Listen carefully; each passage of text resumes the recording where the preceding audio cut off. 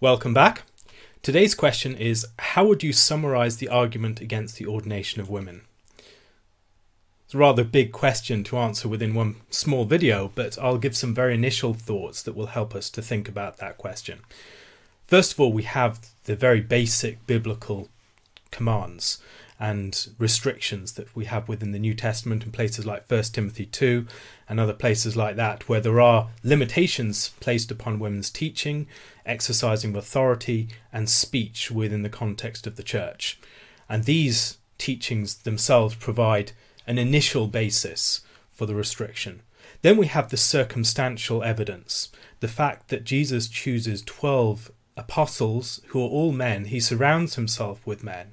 He establishes the leadership of the early church with men, and throughout we have this pattern of male leadership within the church. And so that's a significant thing to notice too. In the Old Testament, we also see an all-male priesthood. We see the kings are all male, with the exception of one who's the usurper, Athaliah. And so apart from that, there are entirely male monarchs, entirely male priests, and there are also male apostles. Now, people will talk about the character of Junia, and Junia, much more could be said about her. That can be in another video if someone wants me to answer that. But looking at these cases, there is already, there seems to be clear evidence that men and women are not regarded as interchangeable when it comes to the positions of leadership within these positions, whether it be priest or king. Another thing to notice is that throughout Scripture there is a lot of emphasis given to the symbolic importance of male and female. That male and female, no matter what the skills or gifts and abilities of a particular man or woman, they are not interchangeable because fundamentally at root they are either a man or a woman, with all the symbolic significance that comes with that. So, for instance, when you go to the Levitical system of the sacrificial system, and you see a distinction made between sacrifices. Now, why would it be necessary to sacrifice a male goat for the leader of the people, or a bull for the priest? These are questions that we should be asking. There is a symbolism and a symbolic weight given to gender and to sex that we find it very hard to understand in our society, because our society is built around detached organizations with people who are fairly interchangeable, just functions. We see people as functions rather than as representing a deeper symbolic order. And yet this symbolic order is prominent throughout the whole of Scripture. We see the whole of Scripture about men and women and the symbolic weight that they both have. And so men have a symbolic importance that we see coming to the foreground in figures like Adam, or in the figure of Christ as well, that Christ is incarnated as a man. That's significant. And Christ takes a bride, the church. Likewise, the creation of Eve. Eve is distinct from Adam. Adam is created with a particular orientation in the world, and Eve is created with a particular orientation in the world. Eve is created from the side of Adam to bring unity and communion through joining with Adam. And Adam is created from the earth primarily in order to form and till and guard and establish God's order within the world and upon the earth. We see that within the curses as well. When we look more deeply, we see deeper connections between men and women and larger symbolic realities. So, for instance, the man is associated more closely with heaven. The woman is associated with the earth.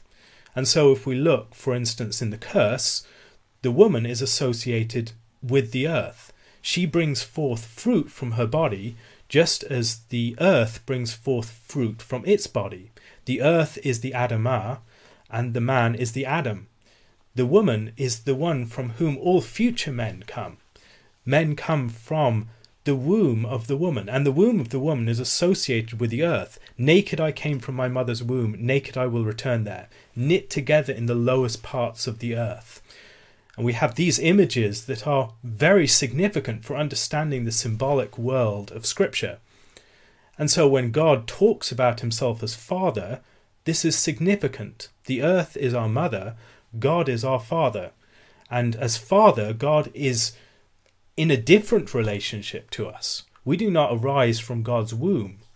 Rather, God creates us through his word, and he is bound to us by his word and his commitment and love for us. But there is a gap, a distance, a break, a fundamental distinction between creature and creator, which is established in part by calling God Father. Now, what is the office of the pastor to do? The office of the pastor, in large part, is designed to represent the fatherly and husbandly form of authority in relationship to the church. And so it is proper that it is performed exclusively by men. It's one of the reasons why we have exclusively male priesthood within the Old Testament. God is not a mother, God is a father. And so God's transcendence is symbolically masculine. And we see all these symbolic connections within Scripture that are quite alien to us within our society, because we tend to think about the pastor as just performing certain functions, certain therapeutic functions, certain teaching functions. They need to know their theology, they need to know how to work with people, and they need to know how to speak publicly, and these sorts of things. And that's what a pastor is. But yet within Scripture, a pastor stands for something as well. The pastor represents and symbolizes God's authority within the congregation. And we respond to motherly and fatherly authority differently.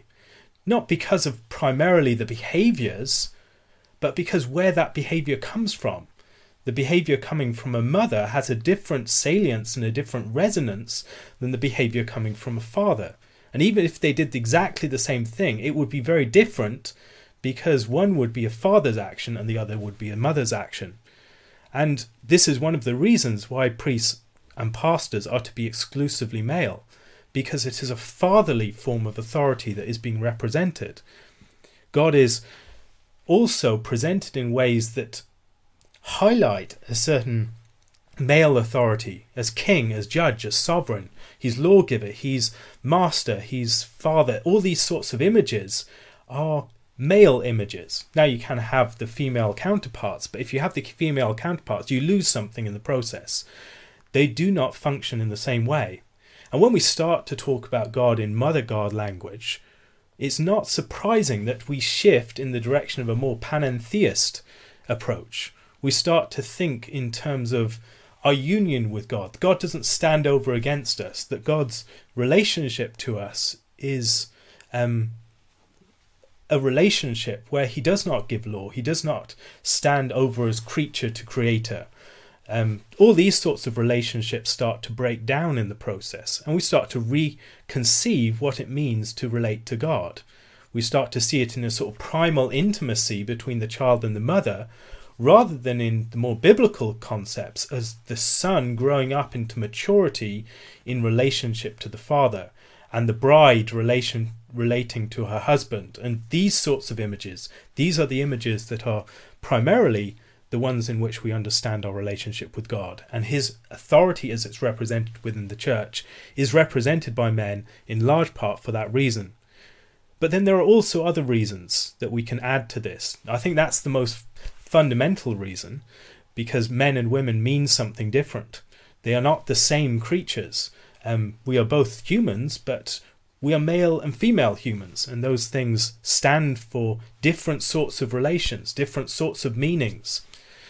Beyond that, though, manly traits are needed in church leadership. If you do not have manly characteristics in church leadership fails. And this is one of the things that we don't like to talk about much, but there is a reason why patriarchy is pretty much the universal norm historically and socially. It's because men are the source of power and strength within society. For the most part, this is how institutions, societies, social structures are formed. They're formed by male strength, by male groups. And the vision of church leadership, as we've tended to conceive it, has been more therapeutic, more a vision of the leader who's supposed to be just vision forming and relating to people in a very nurturing way. But yet within Scripture, we see that the elders and the pastors are primarily the guardians of the church. We see that they are shepherds. As shepherds, they're supposed to be those who fight and maintain the safety of the sheep. And what you see when that is lost, when the manly traits that should characterize this leadership are lost, what we end up with is nice leadership. Nice leadership that won't stand for anything, that does not keep churches safe, that does not uphold truth. And there's a sort of effeminacy that has arisen in church leadership along with the rise of women in leadership, in the positions of pastoral office, because the pastoral office requires manly traits. It requires the symbolism of manly identity, but also requires those manly traits. And where those are lacking, what we have as weak leadership, and we have as a result of that a weak church. Now, many people will bring forward people like Deborah as examples of this is the sort of leader we need, but it's worth noticing that Deborah sees herself as a mother in Israel whose purpose is to raise up sons that will be able to fight and represent Israel. And so her point is not to go into the battle. She wants to get Barak to go into the battle. The problem is that when Barak doesn't go, Jael has to kill Sisera. Where he's reluctant to go, Jael is the one that has to kill Sisera, and Deborah has to go with him. Now, ideally, he would be the one that would step up and do that. And Deborah's pushing for that. It's not because she doesn't believe that as a woman she should have any influence or significance within Israel, far from it. Rather, it's because she believes that Israel is better off when it has the strength of men protecting it and upholding it and securing its safety and its truth and its civil order and its national order against these forces that have broken it down. And it's broken it down, and as these surrounding forces have broken down Israel, they've done that precisely by removing the power of men. And it's one of the things we see throughout Scripture, that forces that want to control a society do it generally by breaking down the power of their men, by killing the baby boys or doing something along those lines. That it's the men that give strength and particular backbone to the society in its maintaining of its borders, establishing of its foundations. Now, the filling and the glorifying and the heart of the society, the life, the inner reality of the society is primarily ordered around women. Women are the ones who establish that, who give men something to fight for, something that's a meaning for them to lay down their lives for. All of these things. And we'll get into a bit later some of the problems that arise when we mix up these things. And so the significance of these traits, the traits of male strength being used in service and protection of the larger community, those are things that are required in the leadership of the people of God. And it's something we notice as we go throughout Scripture. Again and again, the leaders of the people of God are tough men. These are not pushovers. Just about every single man that you meet in leadership in Scripture is a man who has killed someone. Now, we don't think about that enough because we have a very effeminate idea of leadership. But these men were tough men because they are guarding the people of God. They are guarding against wolves, against bears, against lions. That's what shepherding meant within that context. Shepherding was Moses striking the Egyptians with his rod. Shepherding was David killing the bear and the lion. Shepherding is Christ laying down his life for the sheep. Shepherding is Moses driving away the false shepherds. All of these images of shepherding are key ones that help us to understand what it means to be in a pastoral role. It means that you need people who are strong within that position. And the problem is that within our understanding of women's ordination, increasingly it's become ordered around a narrative of empowerment. And there's a difference between people who have natural strength going into an office where they exert that strength for the sake of a community, and people who seek office for the sake of empowerment. The more that the latter type get into positions of office and authority, formal authority, the more that those positions of authority will lack weight, will lack strength, and will lack the ability to serve the community and to empower the community at large in the way that they ought to. And so that's another significant thing. Beyond this, there's also the fact that, as I mentioned, women stand for something. They stand for the heart of the community, the unity, the bonds of the community, the inner life of the community, the generative source of the community. In all of these respects, they have a particular meaning and salience in their symbolic presence that makes it very difficult for them to be involved in certain offices without changing their dynamics in significant ways.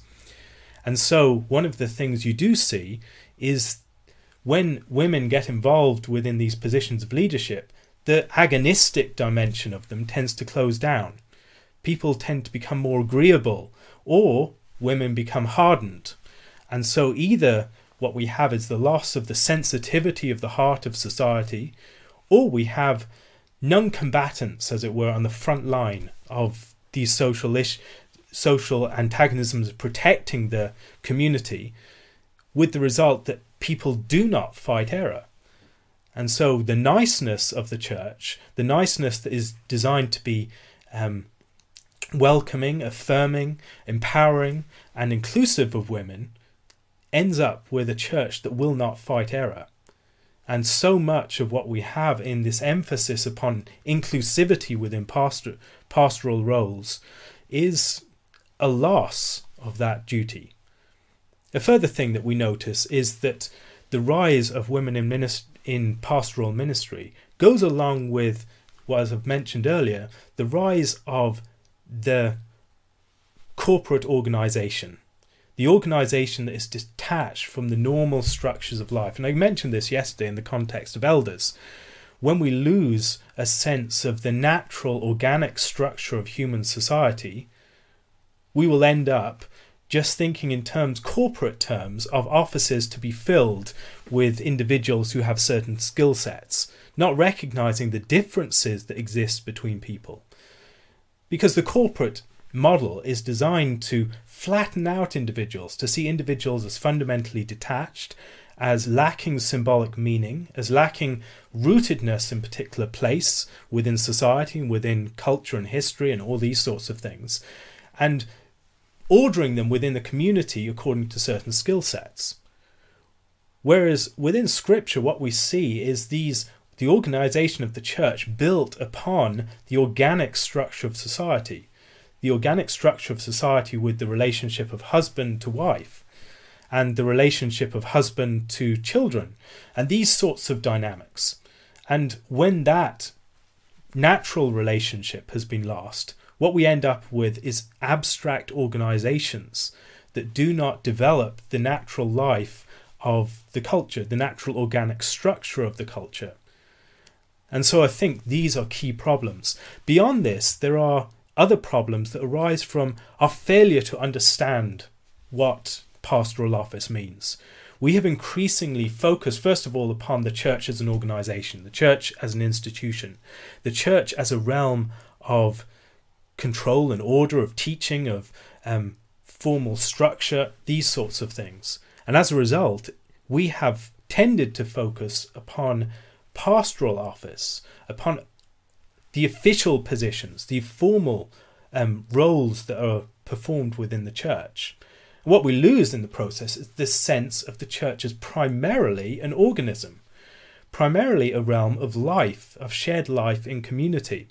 And once that is lost, we will end up pushing more and more weight onto what happens at the front on a Sunday morning and onto the position of the pastor.